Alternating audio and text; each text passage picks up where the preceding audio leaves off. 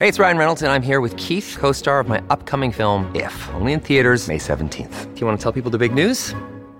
All right, I'll do it. Sign up now and you'll get unlimited for $15 a month and 6 months of Paramount Plus Essential Plan on us. MintMobile.com/switch. Upfront payment of $45 equivalent to $15 per month. Unlimited over 40 gigabytes per month. Face lower speeds. Videos at 480p. Active Mint customers by 531.24 get 6 months of Paramount Plus Essential Plan. Auto renews after 6 months. Offer ends May 31st, 2024. Separate Paramount Plus registration required. Terms and conditions apply if rated PG. Hello, everybody. This is Marshall Poe. I'm the editor of the New Books Network. NBN listeners like to read books and buy them. So we thought we'd tell you that right now, our friends at Princeton University Press are having a remarkable site-wide sale. You can get 50% off books, including ebooks and audiobooks, with the code 50, F-I-F-T-Y, at checkout until May 31. You can save some real money on Princeton University Press books. I encourage you to go there and check it out.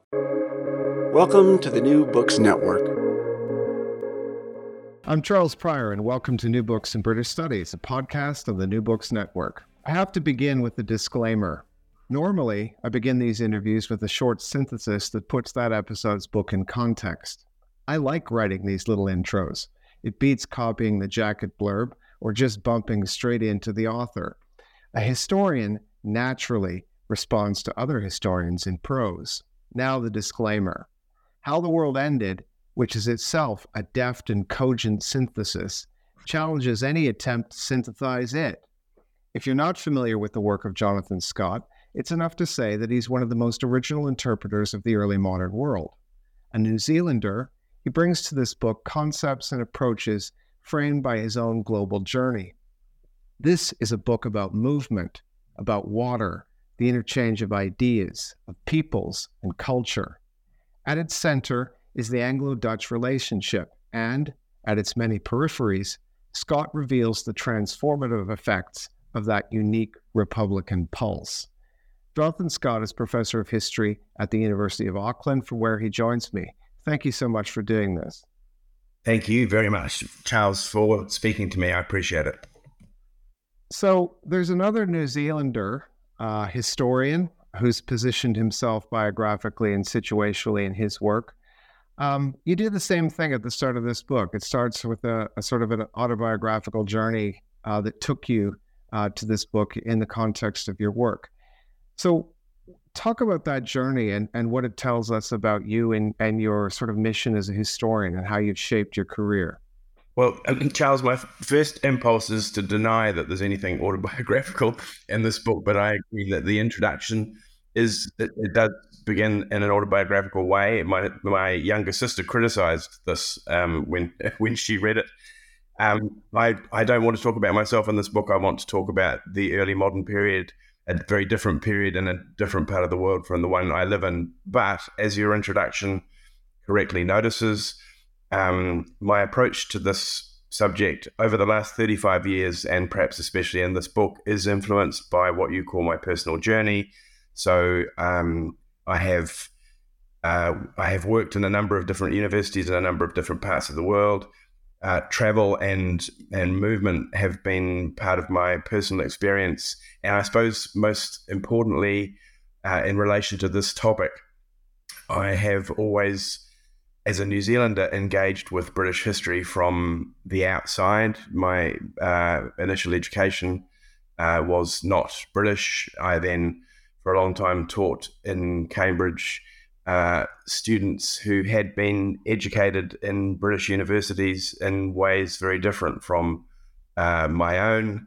And I have continued throughout my career, I guess, to think about what I take to be the deeply fascinating and important, more English than British early modern experience in terms of its relationship to historical experience more broadly. So I guess I'm still looking at it as an outsider. So a big theme in your work has been the very much what sits at the center of this book is the Anglo-Dutch relationship. Why is that relationship so significant for you? I think some of the reasons that I became interested in it from the very beginning of my historical career had to do with my doctoral subject, the Republican Algernon Sidney, who was English, but spent half his adult life outside the country, including formative time in the Netherlands, and whose ancestors, family ancestors, had also spent important time in the Netherlands, including Sir Philip Sidney, who was famously killed there. But more broadly, and since then, I've become more and more interested in what has actually for a long time been an established theme. I mean, there used to be for decades regular conferences investigating the early modern, especially the 17th century Anglo-Dutch relationship. So it's long been recognized that it's very important. As I have remained interested in it and become more interested in it, what's really at the center of that interest now is the idea that in the 16th and 17th centuries, the changes that England imported from adapted and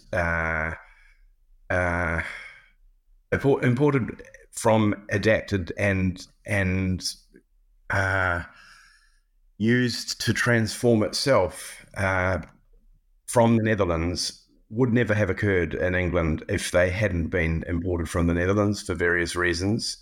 And they would never have occurred in the first place anywhere other than the Netherlands, because I've decided that it's the things that were completely unique about the Netherlands, starting with the landscape, that most importantly account for these developments occurring in the first place. So what this book is trying to argue is that the entire world was transformed by a series of changes that began for very local reasons in the Low Countries and were then imported by England and turned into transforming global developments in that way. Right. So let's start with the first phase then, what you call sort of the Anglo-Dutch American phase of early modernity. Can you talk a little bit about industrialism, what you call industrial revolution, a geography of invention, the role of the sea in that first phase that constitutes the first part of the book? Yes. So I think what I want to say about that is that, first of all, what I'm arguing about this transformation is not primarily an argument about, it's not first of all an argument about industrialization. It's first of all an argument about how it came to be that agricultural societies changed and became post-agricultural. So that is the process that in my book begins in the Netherlands, and it begins because agriculture is so much harder and more challenging in the Netherlands than in most other places. It's because of the local encroachment of water, especially seawater and salinity on farmland, that challenges the Dutch to find other ways of making a living.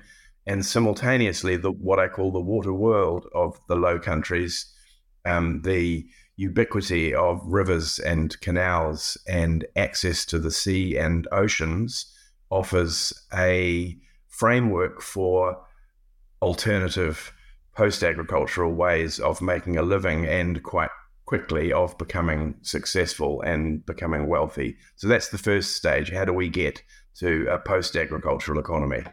So the second part deals with the Anglo-Dutch Revolution. I mean, this is the period of the English Civil Wars and the things that come out the other side. That's the very core of the book. Why do you see that moment, that period, 1649 through 1653 and then onwards? Why do you see this as so incredibly formative? Well, it's formative because the things that the English are learning from the Dutch, and actually not only those things, developments which have been happening independently of the Dutch domestically within England since the late 16th century and through the first half of the 17th century,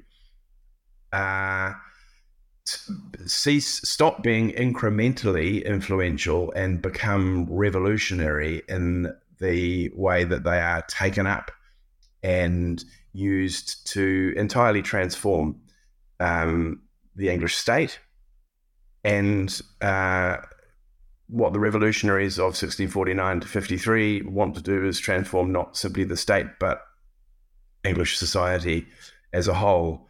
Now, I emphasize this partly because I claim in the book, and will defend this claim, that broadly speaking, English historians of the 17th century have been in denial about the reality of a decisively transformational Republican upheaval in the middle of the century, but there's no doubt that this is what occurred. And among the immediate effects of this Republican revolution, so first of all, it was really Republican. Secondly, it was profoundly influenced by the Dutch Republic. And thirdly, among its immediate effects were that it created, almost out of thin air, a major maritime naval sea power.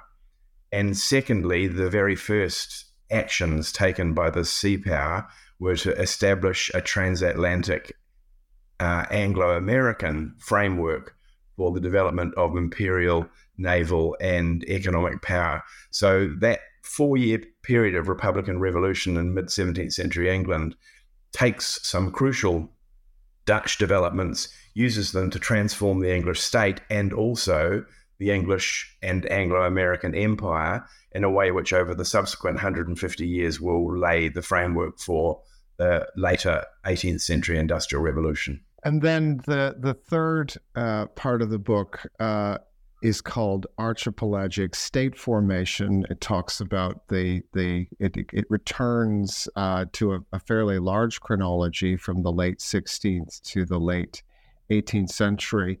And you draw in and connect the Anglo, the Dutch, and the American contexts and focus on commerce and a number of large themes. And what do you see as then the big sort of movements that come out from the English center?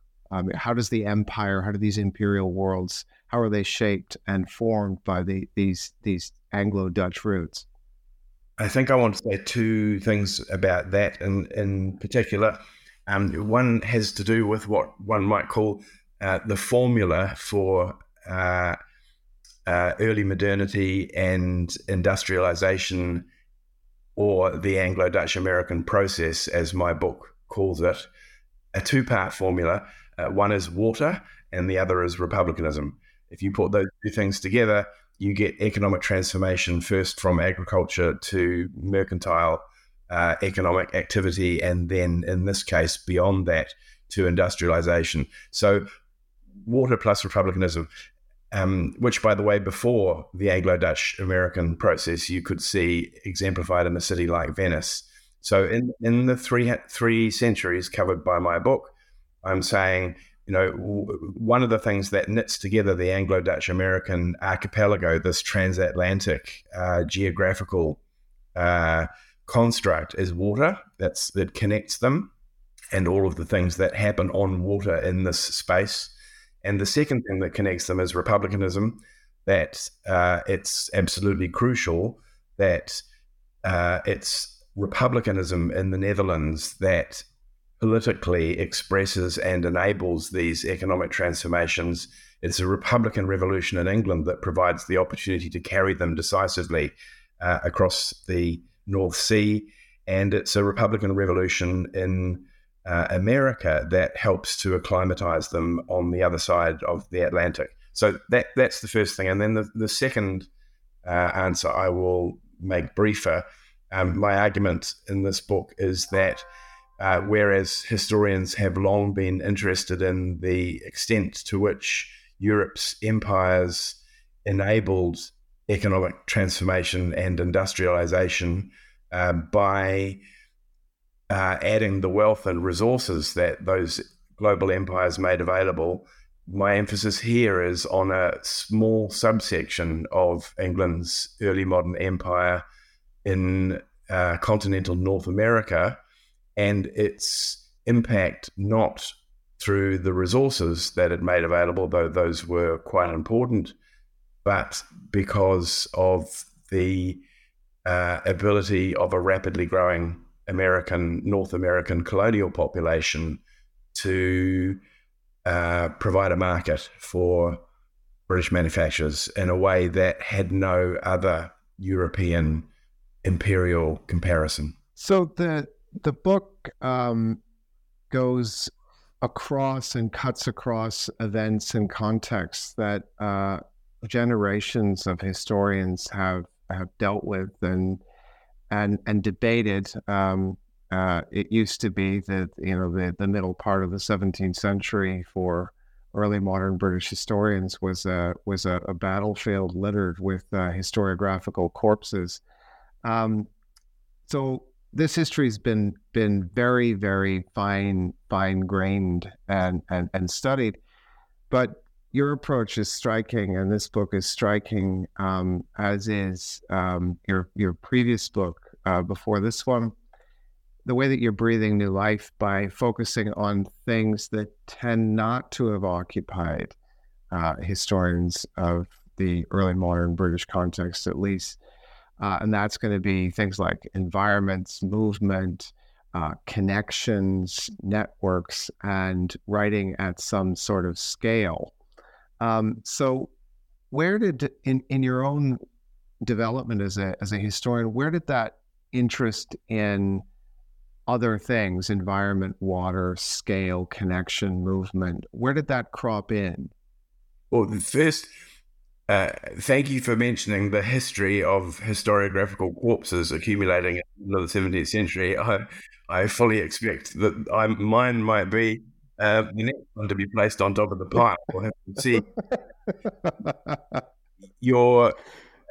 Your question is an interesting one because it's true that in the middle of my career, such as it has been, so about 15 years ago, environmental history, especially, but not only water and the relationship between terrestrial and maritime environments has become a big theme in my work. And I can't entirely tell you why that is, but I can tell you that when I was living in Pittsburgh in the United States about 20 or 15 years ago, and I had finished my book on Republican political thought called Commonwealth Principles and was thinking about a new direction. I wanted to do something new and began to work on the book that became When the Waves Ruled Britannia. That was my decisive turn towards environmental and maritime history. And I think I was actually very influenced by the fact that I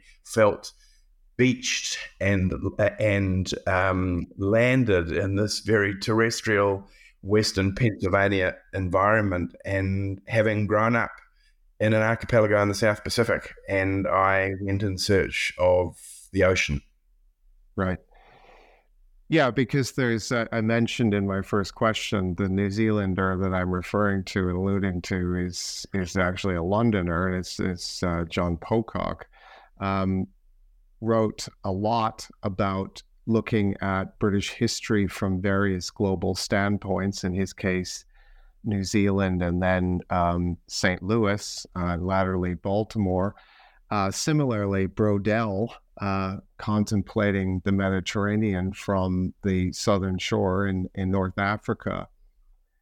What is it about looking at the history of small islands from different vantage points that helps us to see facets of that history that we didn't see before? Because it's striking that you see these ideas come to you when you're in Pittsburgh, which of course is at one point deeply central to the empire you're talking about. Yes. What is it about looking at small islands? I mean, I suppose one of the things about looking at small islands, I mean, it is relevant here, I guess, that New Zealand is an archipelago in the South Pacific about the same size as the British Isles in a completely different part of the world, though the geography that surrounds these two archipelagos is completely different. Geography that surrounds Britain is predominantly terrestrial, I would claim, rather than maritime. The thing about New Zealand is it's at the bottom of this vast oceanic space. Anyway, it's relevant that I come from one archipelago and I'm looking at another. What is it about small islands? The most important thing about small islands for me is that they look isolated until you start thinking about the ocean as a mode of connection rather than separation, which is what was the case everywhere in the early modern period. And then they become a way into world history and a vantage point from which to explain connection rather than separation, and to think about large scale geographical and temporal frameworks. And this is something that I, a long time ago, corresponded with John Pocock about how coming from New Zealand somehow gives, eventually, if you follow it in this direction, gives you a vantage point from which to look at scale across space as well as time. Isn't there also something about where you sit nationally in this? Because I'm a Canadian looking at Canada now from the British vantage point. I mean, is there something about those of us who sort of grow up in settler societies on the very edges of, or the remnants of the edges of the empire, that gives us a different view of this history and allows it to see it in sort of wider perspectives? Yeah, that's a great question. And the short answer is yes. I'll give you one short answer in this interview. Yes, if you come from those global, connected, though also different settler societies, I think, yes, you are given something in the cultural mix that might equip you to think globally and connectedly in those ways about the world. So the book concludes in a fairly post-Brexity sort of way. Were you finishing this as Brexit was kicking off? Well, I wrote that the last 2 or 3 pages that are an anti-Brexit diatribe. I wrote, I guess, a year to 18 months ago, and I thought about whether to allow myself to do that because I knew that was the part of the book that would date.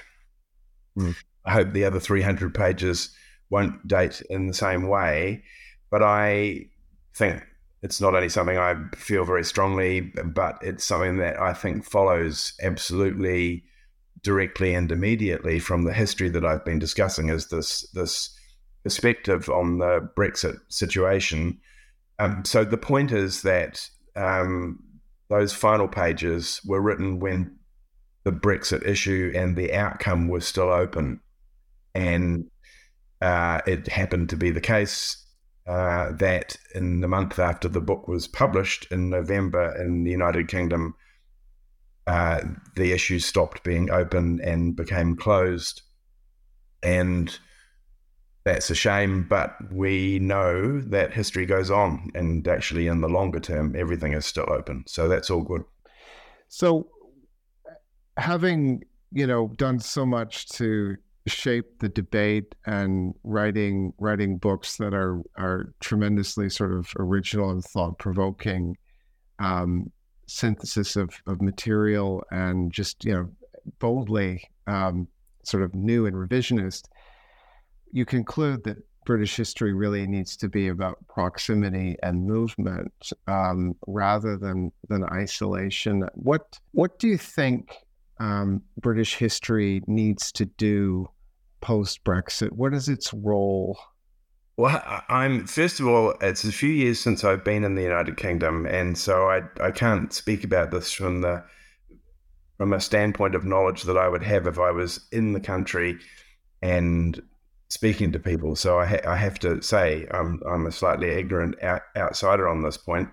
But my feeling about this now is what it has been for many years, like at least 2 decades, which is that, it's not that British history needs to be about proximity and connection. It's that it has always been about proximity and connection. Back when the Romans invaded Britain 2,000 years ago. And so what do British people need to do in thinking and about their history and talking about it and learning about this spectacular, powerful, world-shaping, rich history is get over themselves and this idea of their distinctness and separation, and understand that the channel is so narrow and shallow, you can see across it and you can swim across it. And they need to get over themselves and understand that they have always belonged to the regional environment and to the entire world. And it's that makes English and British history so rich and so interesting and so important. The book is called How the Old World Ended, the Anglo-Dutch-American Revolution, 1500 to 1800. The author is Jonathan Scott, professor of history at the University of Auckland. It's published by Yale University Press, and it deserves to be read by anybody who's interested in British history. Jonathan, I want to thank you for your time. Thank you so much, Charles. Great to talk to you.